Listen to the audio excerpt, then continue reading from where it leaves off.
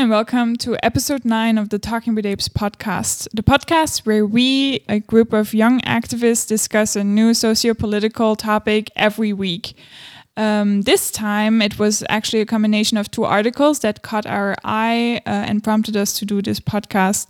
The 2 articles were posted in The Guardian, one on the 19th of July and the other one only 2 hours ago. So it's a recent topic and it's an important topic. Today we are discussing the infamous Pegasus project. Activists and lawyers are at risk across the globe, and you might be wondering, what is this Pegasus project you're talking about? Why am I at risk by it? Keenan, why don't you explain what the Pegasus project entails? Okay, so Pegasus is the name of a spyware software developed by a private company in Israel called the NSO Group, and it's a way to exploit your phone to get your data, get your location. It's an easy access kind of malware that can be installed on your phone.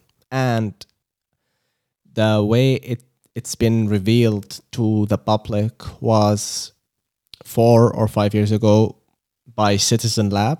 A Citizen Lab is kind of a research team in Toronto, Canada, and it was described as like the closest thing we have to a community NSA.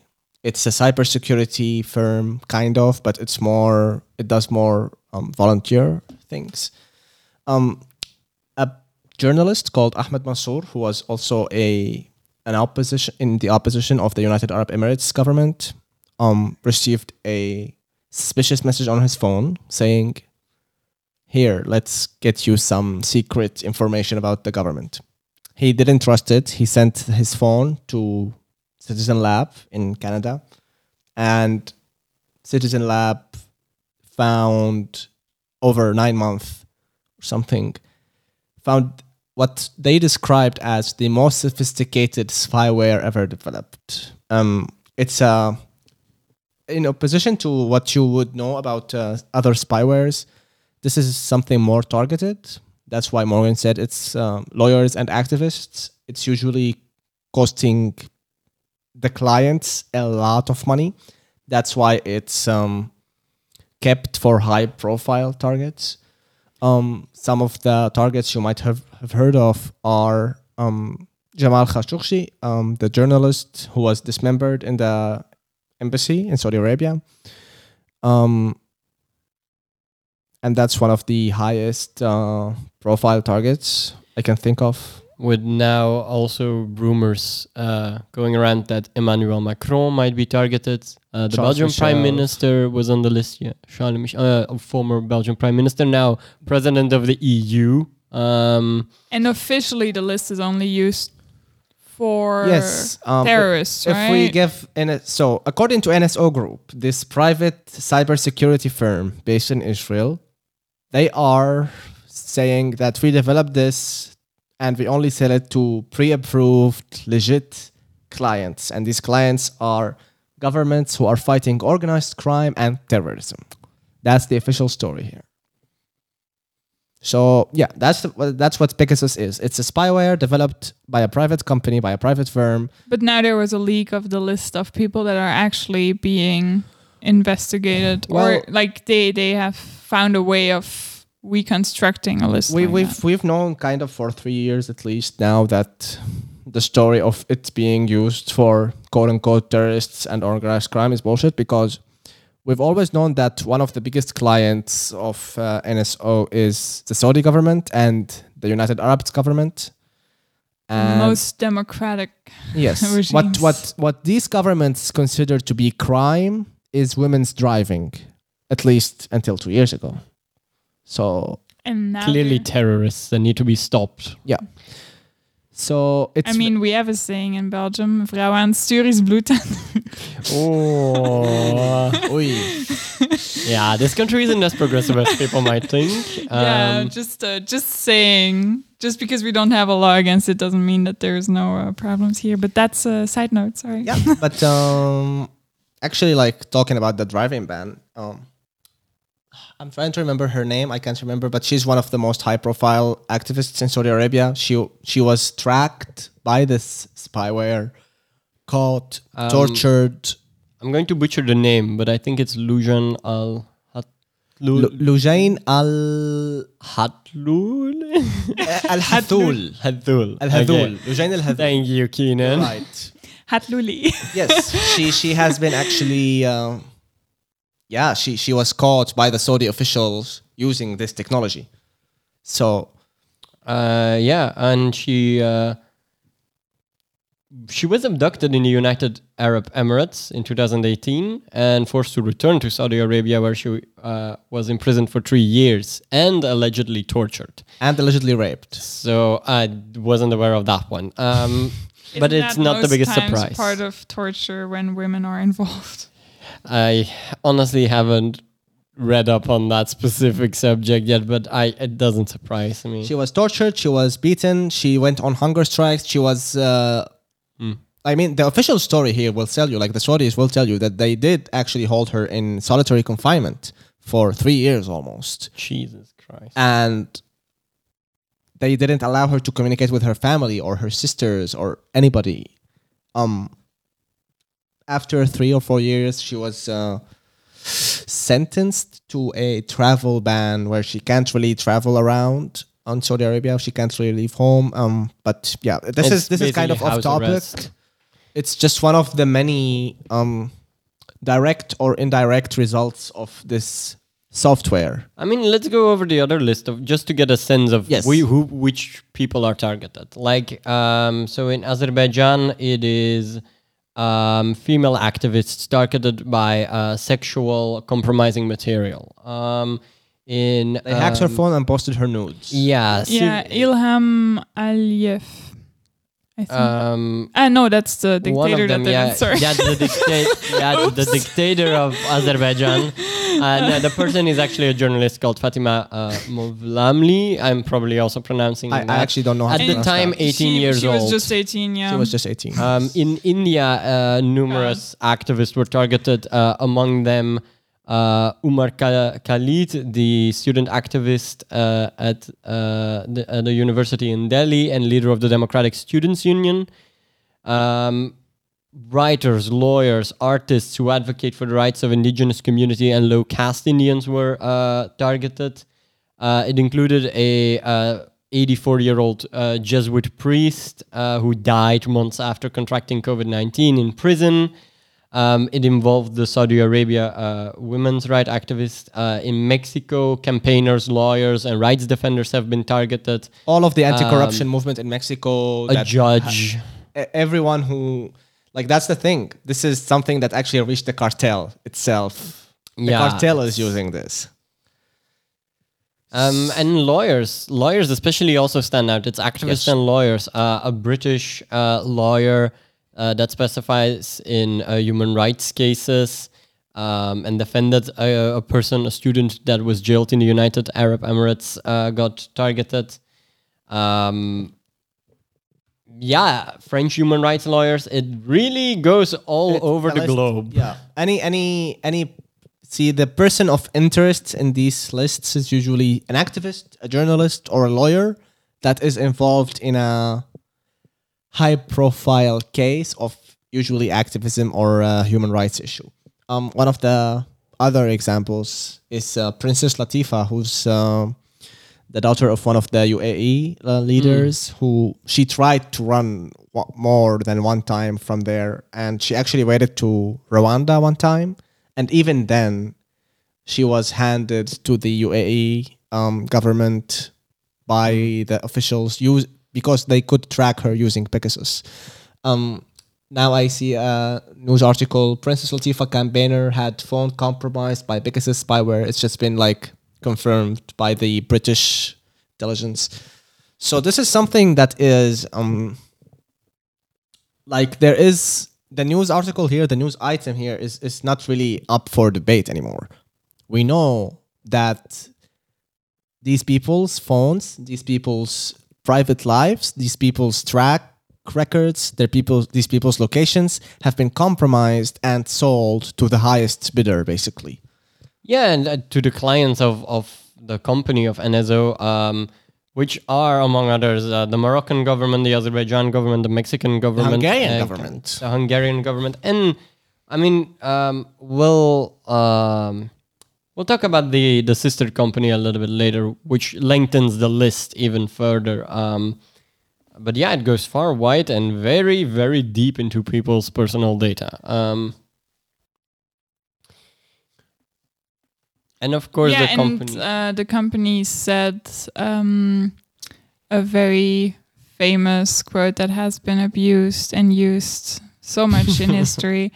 Well, they basically went to the old Nazi saying of if you don't have anything to hide, there is no need for you to be afraid. If you're not a criminal, there is nothing to worry about. Exactly. After denying, first of all, that they were involved in any of these cases at any point in time. And they still categorically deny it. Yeah.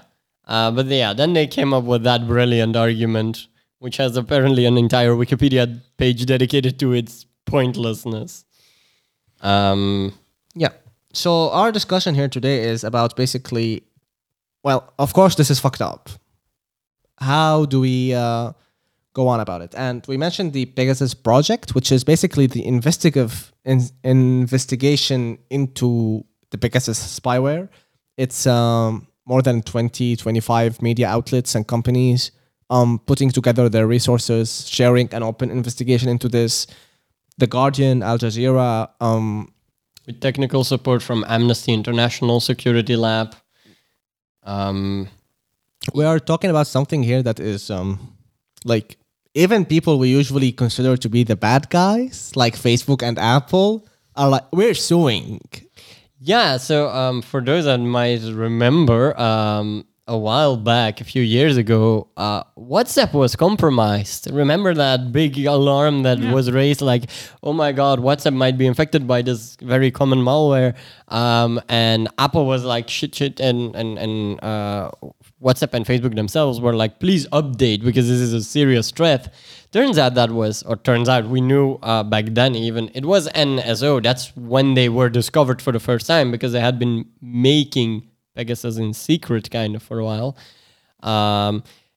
Saying this, it sounds like a bad like action movie or spy movie. It really is. And like, but the truth is it's not. Like, we actually found this kind of by luck.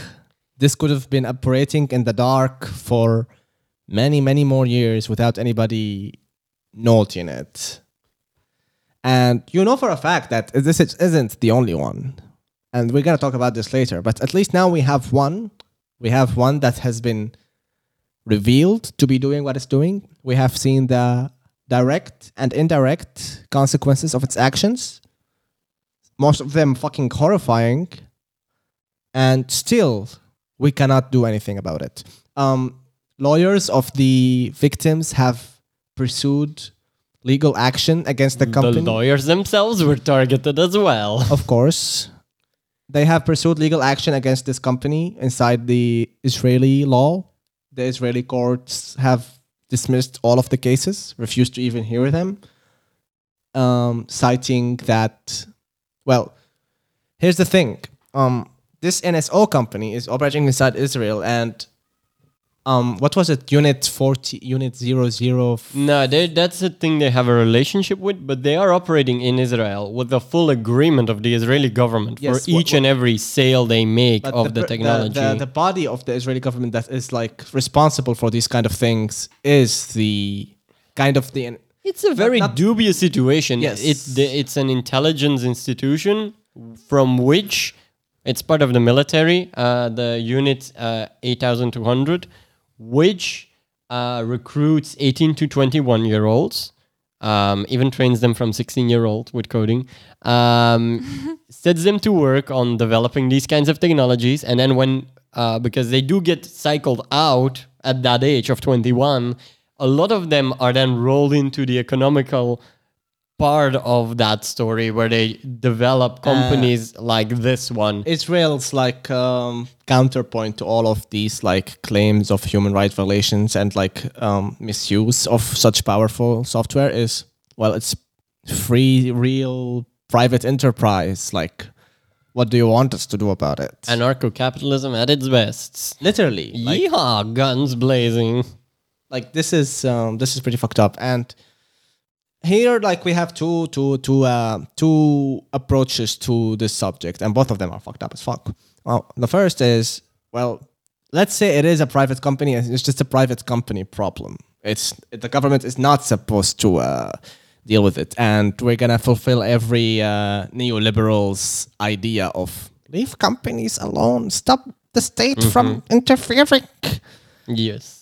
Is it still okay that a private company can do this? And this is the first approach. The second approach is, we know for a fact that the Ministry of Affairs and the Ministry of Defense in Israel approves or disapproves of all exports, software or hardware or anything from the Israeli land. So the Israeli government did approve exporting this software and selling it to Saudi government, to not Irani, obviously, to Saudi government, to UAE government, to even the Syrian government, actually. Always lovely to find them on the list. Yes. So, first of all, I would argue against the private company kind of like Edward Snowden, who I think most people know who Edward Snowden is, but for those who don't know, is the whistleblower that revealed the extent of how the NSA has spied basically on the American people for years and years. That was the PRISM program. Yes. You should watch the John Oliver episode on that one. That's a good one. And he said, like, he calls for an international ban or international disallowance of selling this kind of spyware or malware privately. There shouldn't be a trade of such harmful software. It shouldn't be approved as a product. So he's basically asking for it to be treated like nuclear weapons. Basically. Like a non-proliferation treaty. Yeah. You can't sell it. You can't list it as one of your products. Like for now, because right now, like even though that might sound fucked up, you can still go to their website, and if you get quote unquote approved as a legit customer, and if you can spare $50 million. Well, you have to be a governmental institution. Well, that's what they say. Yeah, true. It's not like I'm going to fully take their word on it, but it's still. Yeah. But even if you're not, even if you can go to even if you're a government, any government now in the world can go and do this, no matter their human rights record. I'm not a fan of governments being able to do this either. Obviously. So we have now the argument that you might hear for defense of this is, well, it's a private trade. What's the problem? And I think it's two thieves trading who gets to, steal our stuff. You mean it's Facebook, etc., or do you mean the government and Pegasus? Well, no, we mean basically government and Pegasus for now, at least. This is this is a different kind of scale than what Facebook would be doing. At least for all we know right now, at least the one that the part. I mean, if you look at Cambridge Analytica, okay, it was more influencing people than stealing their information, but they stole the information to then influence people. Of course, but even to that extent, honestly, like I know that we're arguing here dystopia against another dystopia, but I would argue that using like information and selling it to totalitarian governments like Saudi Arabia in order for them to track and kill somebody is a tad bit worse than collecting your data and putting it into an AI so they can sell you a better shirt. I mean, I feel like... On the other hand, the NSA also probably used information from Facebook, etc. But I do agree there's something explicitly more perverted about... It's clearly a weapon. It's clearly literally a weapon. NSO is a hunting dog for the governments they sell it to. So it should be treated as a weapon, maybe? Yeah. And that's what Snowden is calling for. Another thing we talked about, me and Tom, before the podcast started is, well, this kind of technology shouldn't exist in private or in a state hand. And I think we also agree on this. The PRISM project done by the NSA is not any better than this. No, and in that, I think to drop another name, Cory Doctorow has a brilliant point that he makes. Another thing we were doing before the podcast was me fiddling with my phone, discovering that I cannot open it. It was an earlier model of my phone in which I could replace the battery and take it out. With the new model, totally oblivious to that being a thing. I seriously still had the image of the old phone in my head, and it kind of pisses me off now knowing that I can't do that anymore, because that is the way to fully turn that thing off. Yes. And for any non-technical people saying, well, just turn off your phone. Honestly, it's not that simple, because even if you turn off your phone still has some, as long as it has power, it has something that can be connected to and turned on. How does your phone keep the clock, for example, in sync, even if you turn it off? Good point. So I feel so stupid not having thought of that before. I mean, to be fair, the clock thing could be resolved with, yes, it just connects to the internet once you turn it on. Yeah, but that's not how it works, actually. At least not for older models. Older models have something inside the motherboard, on your computer, on your phone. There's a unit of computing that keeps track of time. And that's one of the many things that can be installed on your phone or your device, that even if you turn off your phone, quote unquote, turn off your phone, you're cutting off the power to whatever the manufacturer decided that you can turn off the power to. And it's very sickening. It is. But that's basically what Doctorow argues against. Like, we should lift the bans on, we should lift the ability for a company to determine what you can and cannot do with the phone. You buy it, you own the thing, and you should have complete access to use it as you see fit and to replace its parts, etc.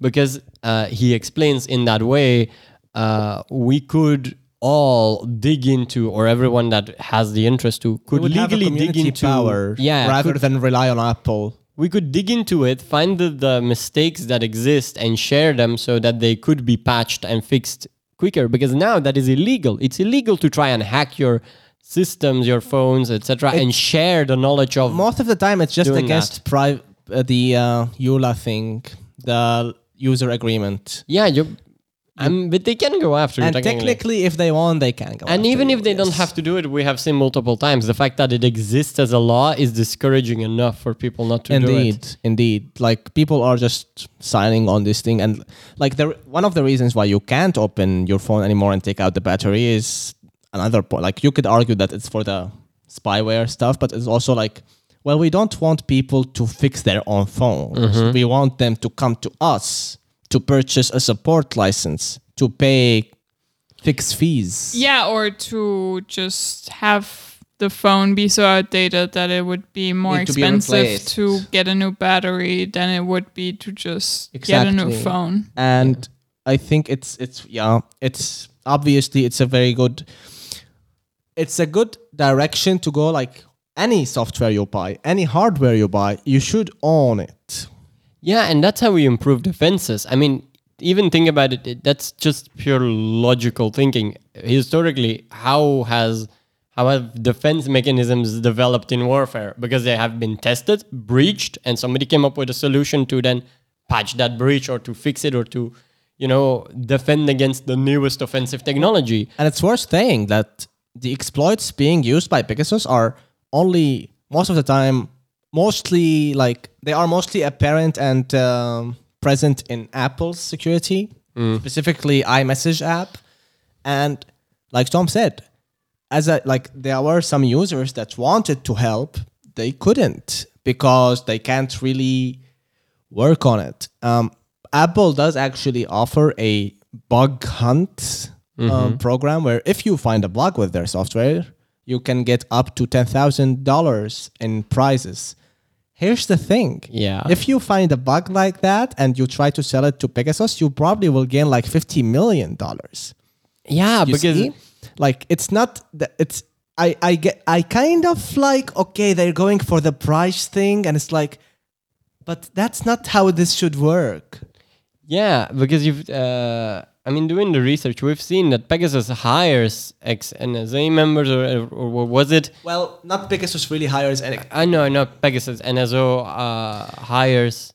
It's more like the clients of NSO, one of them being a company in the UAE called Dark Matter. Very ominous name. Totally not an evil corporation. Obviously not. Did actually hire, like it has been proved that they hired ex-NSA employees as consultants.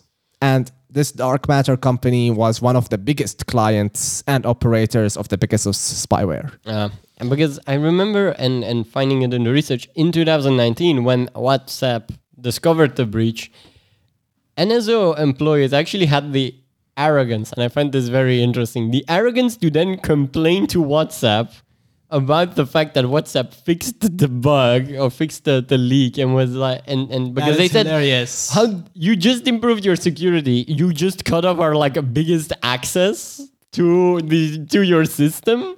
Why did you do that? Wow. And it's like, how can you? That requires a specific level of arrogance, like of Arrogance absurdity. or just like straight up psychopathy. It's But like I mean- this is our right to. But I mean, if you're in a position where with one snip of your fingers you can probably gain any information you want True enough. about any person on this planet, of course you're gonna be a fucking arrogant bitch. Like that's literally like God level Fair power. enough, but like I think it is also like just to keep the discussion kind of grounded. This is not like some kind of super weapon like sci-fi thing. This takes a lot of money, and the reason why they don't use it on every phone is because it's you have a kind of a limited amount of exploits you can use. And Because of computer capacity, or kind of. And the second one is, well, let's say you use an exploit to spy on Jamal Khashoggi's phone. The exploit does get like public now. Apple fixes it. See what I mean? Like, The more you use it, the more people Yeah. can find a way. and then you Yeah. have to find a new exploit, and that costs a lot of money. Because first of all, like the people working on this are getting obscene amount of money. We are talking about like one of, if not the most sophisticated cybersecurity firm in the world. Mhm. And like this is why this is kept for these high profile targets. And if you're an activist, if you're a lawyer going for a good cause, be careful. Don't get too popular. And It's also the threat of the weapon existing. Exactly, And of exactly. because you never know. It's kind of also that element of you never know what the new exploit is going to be, or if there is an exploit in the current version, and if they have already discovered it. here's the truth. And- Technically speaking, there is no version of your phone that is unhackable. Mm-hmm. Literally. There is not a single one. It's always, cybersecurity is a game of cat and mouse. The hacker finds an exploit, the manufacturer fixes it. The hacker finds a new exploit, the manufacturer fixes that. Talking about sensitive information, if you're a lawyer, please don't use your phone. Don't use WhatsApp. There are some other better communication services like Signal. Yeah, which is what Forbidden Stories, the organization that published and helped do this investigation, uses as part of their system of, gathering and keeping information safe for journalists that get threatened. And a lot of activists already use it, so we definitely encourage the spread of that app. Yes, indeed. And but also that app needs funds to further develop, because right now it's still quite not the most user friendly app. I would say, but that's the thing. You're also sacrificing a lot of functionality for security. Exactly, yeah. And that's the thing. Like, even with this app, please don't get the wrong idea that, okay, this is gonna like Magically fix everything. No, because your phone is not a simple piece of software or hardware. It's a pretty complicated thing. That's a lot of stuff that happens in the background without your knowledge that is supposed to be serving you. But all of this stuff is also very exploitable, and we kind of had a deal with the devil for all of this functionality and simplicity of you just click click on the button of your phone and you find your phone. Like I can, like all of the location services, all of the GPS, all of this can also be used. Google, where's my phone? That's something I've done more than once. Me too, yeah. And it's like your phone is highly exploitable. That's all I'm gonna say. So if you have like some situation where it's actually like sensitive threats, you can't use your smartphone. You just can't, because it will always be under the threat of being exploited and tracked. You have location services. You have, and like we said, here's the thing. Like you talked about the idea of let's open these phones, software and hardware wise, to the community so they can so we can get defensive improvement on the speed. It's worth saying that what Pegasus does, as the first thing it does when it hacks into your phone, it installs a jailbreak software. Yeah, so it releases the limits of Apple that Apple places onto it. Yes. What we are calling here for is also like we shouldn't have limits from Apple. No, indeed. So, but this is also going to take a while for us to work with. So what Pegasus does, it releases all of the security locks that Apple has in place, so it can do its thing. And the idea is, well, Apple then must have a very good security system, and that's why they need to break it. But it is breakable. And I think Apple and other hardware and software manufacturers need to come to terms with the fact that there is no security system that they can have in place that is unexploitable.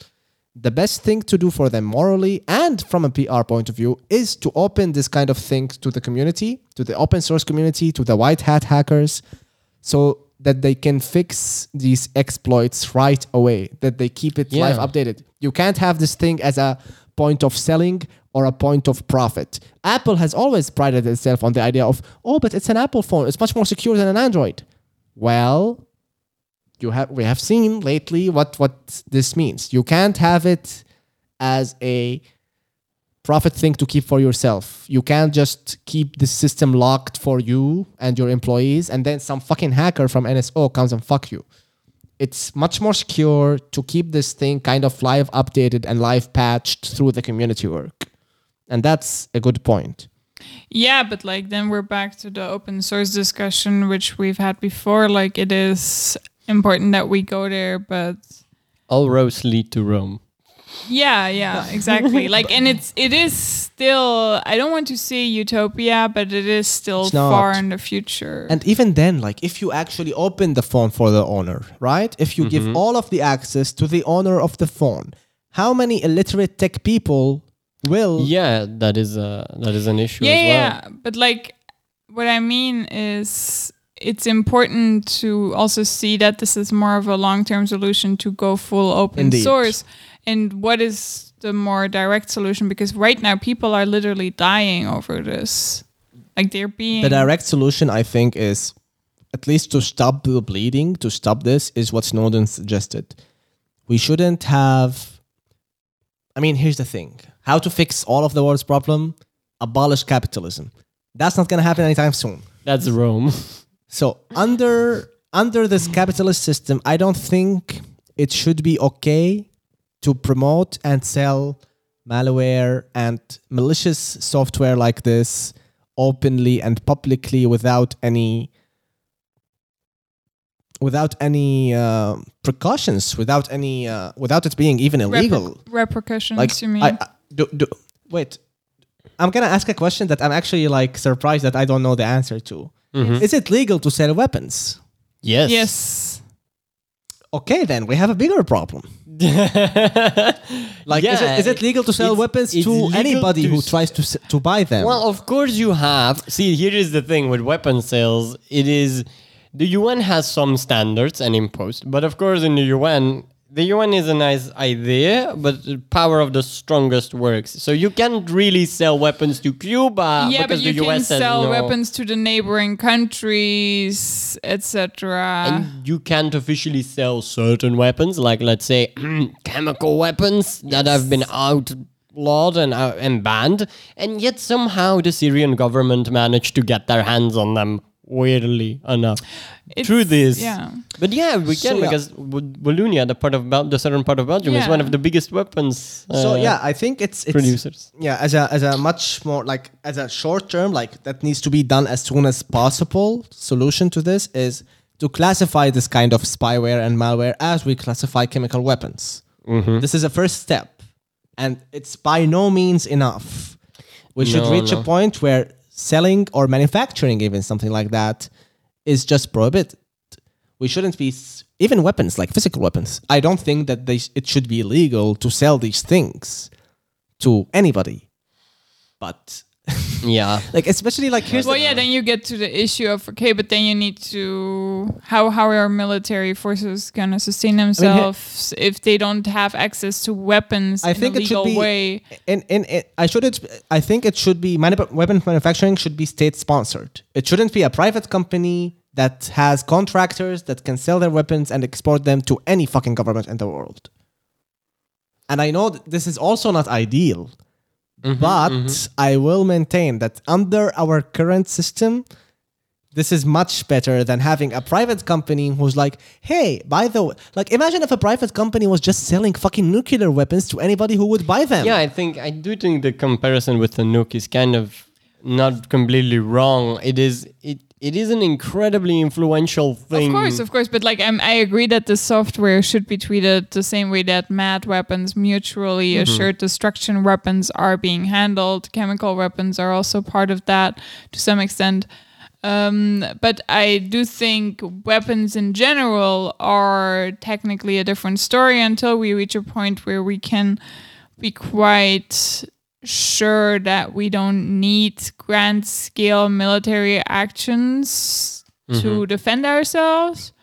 I mean, you know my answer. I don't like the governments in general to have any of the. I don't like governments. Okay. But state. like you know, I mean, again, I don't want to use the card. I don't want to. And there's good and bad to that, and it depends on. I don't want to use the Cardinal Richelieu's quote because I do teach history, and I find it incredibly amazing that Bruce Schneier, a computer security expert, used it.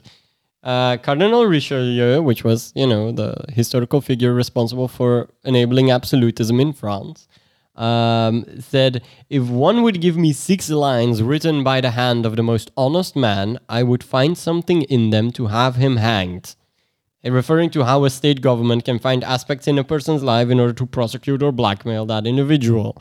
Of course, like we said, this spyware should definitely be an aspect of MAD, or maybe we should redefine mutually assured destruction weapons. And one other part in a digital age. Yeah, I'm done. One other part of this conversation is when I talk to people about this, they weren't like, this shouldn't be okay. They were like, okay, but how do we define a terrorist? Because they're selling it to counter terrorism. So how do we define terrorists? Yeah, and counter criminals, But here's the thing. This is not like, even if you define criminals and terrorists as the best way you can and have a global definition of that, you know for a fact that some fucking government will use it to take down opposition.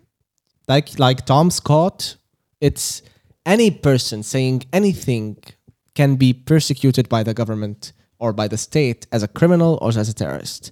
Yeah, I would rather have them have one less tool to track down terrorists than have them have a tool to kill activists and lawyers for no fucking reason. But then you have also the other part of the story too, that some Israeli generals were like this is a direct quote.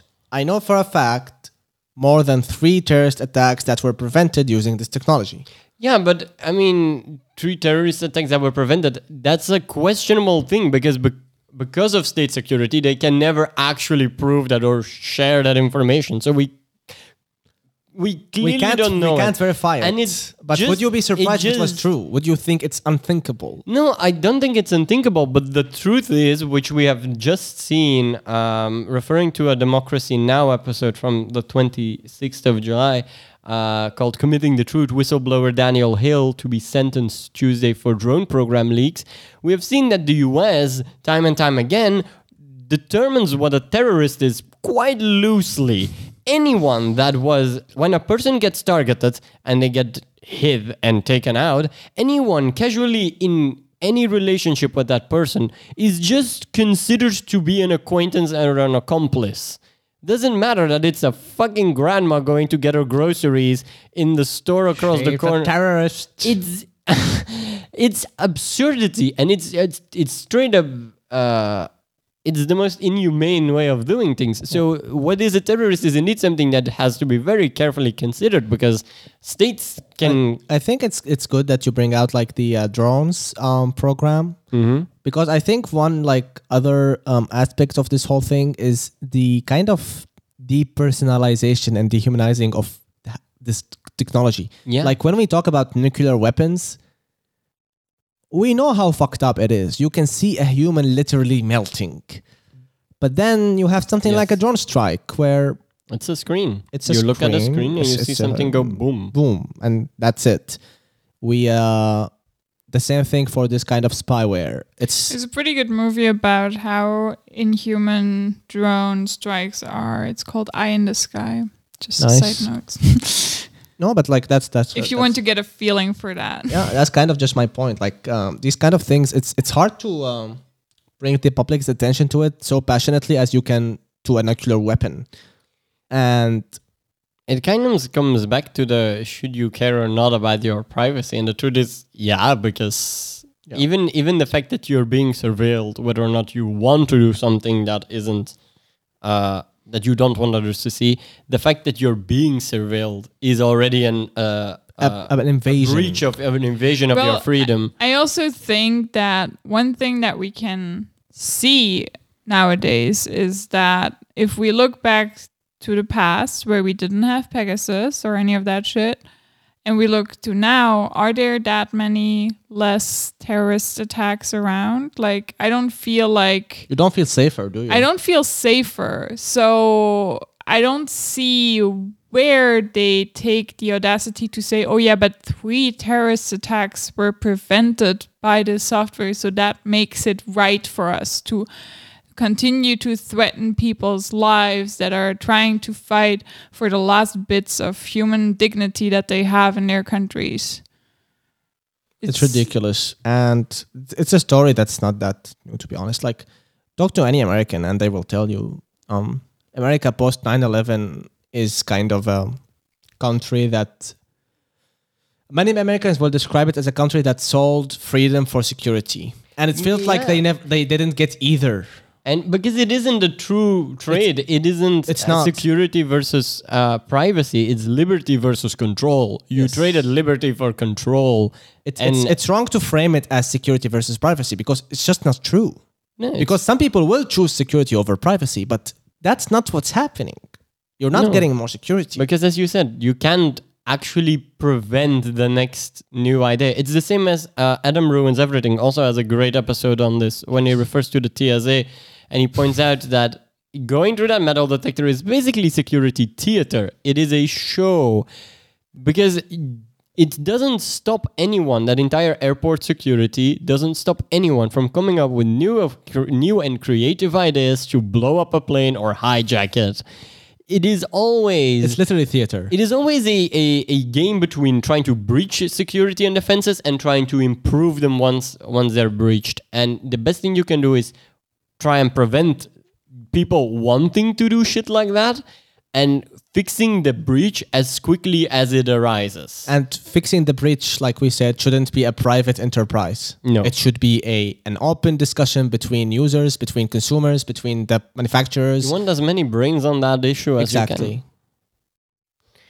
I think that's our podcast, actually. We have discussed all there is to discuss. I think it is important that everyone who is listening continues to educate themselves on this topic. Look up how you can view what data is being collected about you, but not just, think about your own life, because as we've discussed today, it's not important whether you have anything to hide or whether you're an activist or a lawyer. Like, security is something that is important for every one of us. And anything can basically be used against you if someone really wants to harm you. And you're only as secure as your as your least secure close person. Like if your parents do not have a decent security, you're basically fucked because they can see, oh, that phone is in the same place as that phone, and we pick some other data from that person, and it's pretty easy to go from there. But Keenan, you had one solution. My grandma's phone. Yeah, the Nokia. Just get yourself maybe one of those old phone lines too. Just you don't need phone. You don't need GSMs. Like, come on. Just go live in the woods. Honestly, that also would work. Like, go off the grid. And here we have like the leftist counterpart of the Republican going to the woods and carrying just a gun and a knife and living off hunting because they don't want the state to monitor them. And here's the thing: like these kind of technologies, like we talked. If Apple or Google were to use their technologies and their data as NSO is doing, we would be living in a literal dystopia. And I think that's also worth noting. For at least for now, as far as we know, they're not that fucked up. Mm-hmm. They do have the power to be that fucked up, though. So stop giving them ammo. Start taking care of your personal data. If we would have a Hitler, like let's look at Germany in the Second World War, right? If we would have a Hitler in America that would have the same power that Hitler had, because of course we could say Trump was kind of a Hitler figure, but like he didn't have that sort of absolute power that Hitler had at the time. And like Hitler had all of these corporations he could just tell them what to do. He could tell He could tell several countries to rebrand, etc., because he didn't like former names they had, because they had some link to Jewish people, stuff like that. And he could tell car companies to make cars that fit his idea of the war kind of aesthetic, blah, blah, blah. You know, if we live in a country like that, and of course nobody thinks that, or like nobody hopes that Hitler would ever come back, but if it would happen, just know that these companies would all be able to be turned into NSO types of companies. Imagine sending the National Guard into Google, Facebook, exactly. and just taking them over by force. The dystopia is just too fucked up to even imagine, honestly. To imagine. So, and it shows you how dangerous these weapons are, because that's, I think, the whole point of this podcast. Just acknowledging that. And make no mistake, security are weapons. Yes, like it is so powerful that it can become a weapon. And my necessary rebuttal for the left: why the fuck aren't you designing an alternative system to this? Like, what are you I think doing? Open source is... Yeah, why aren't you investing massively in open source? Well, because we're still trying to combat climate change, sexism, homophobia, and the list goes on. Racism, you know. Get better at capitalism, leftists. Okay. We'll see you guys next week. And don't forget to subscribe and like. And please give us any feedback if there's any topics that entice you. Share them with us, because we like your data. Yes. Give us your data. But voluntarily. Feels very dubious. Yes. But yes. Bye-bye. Bye.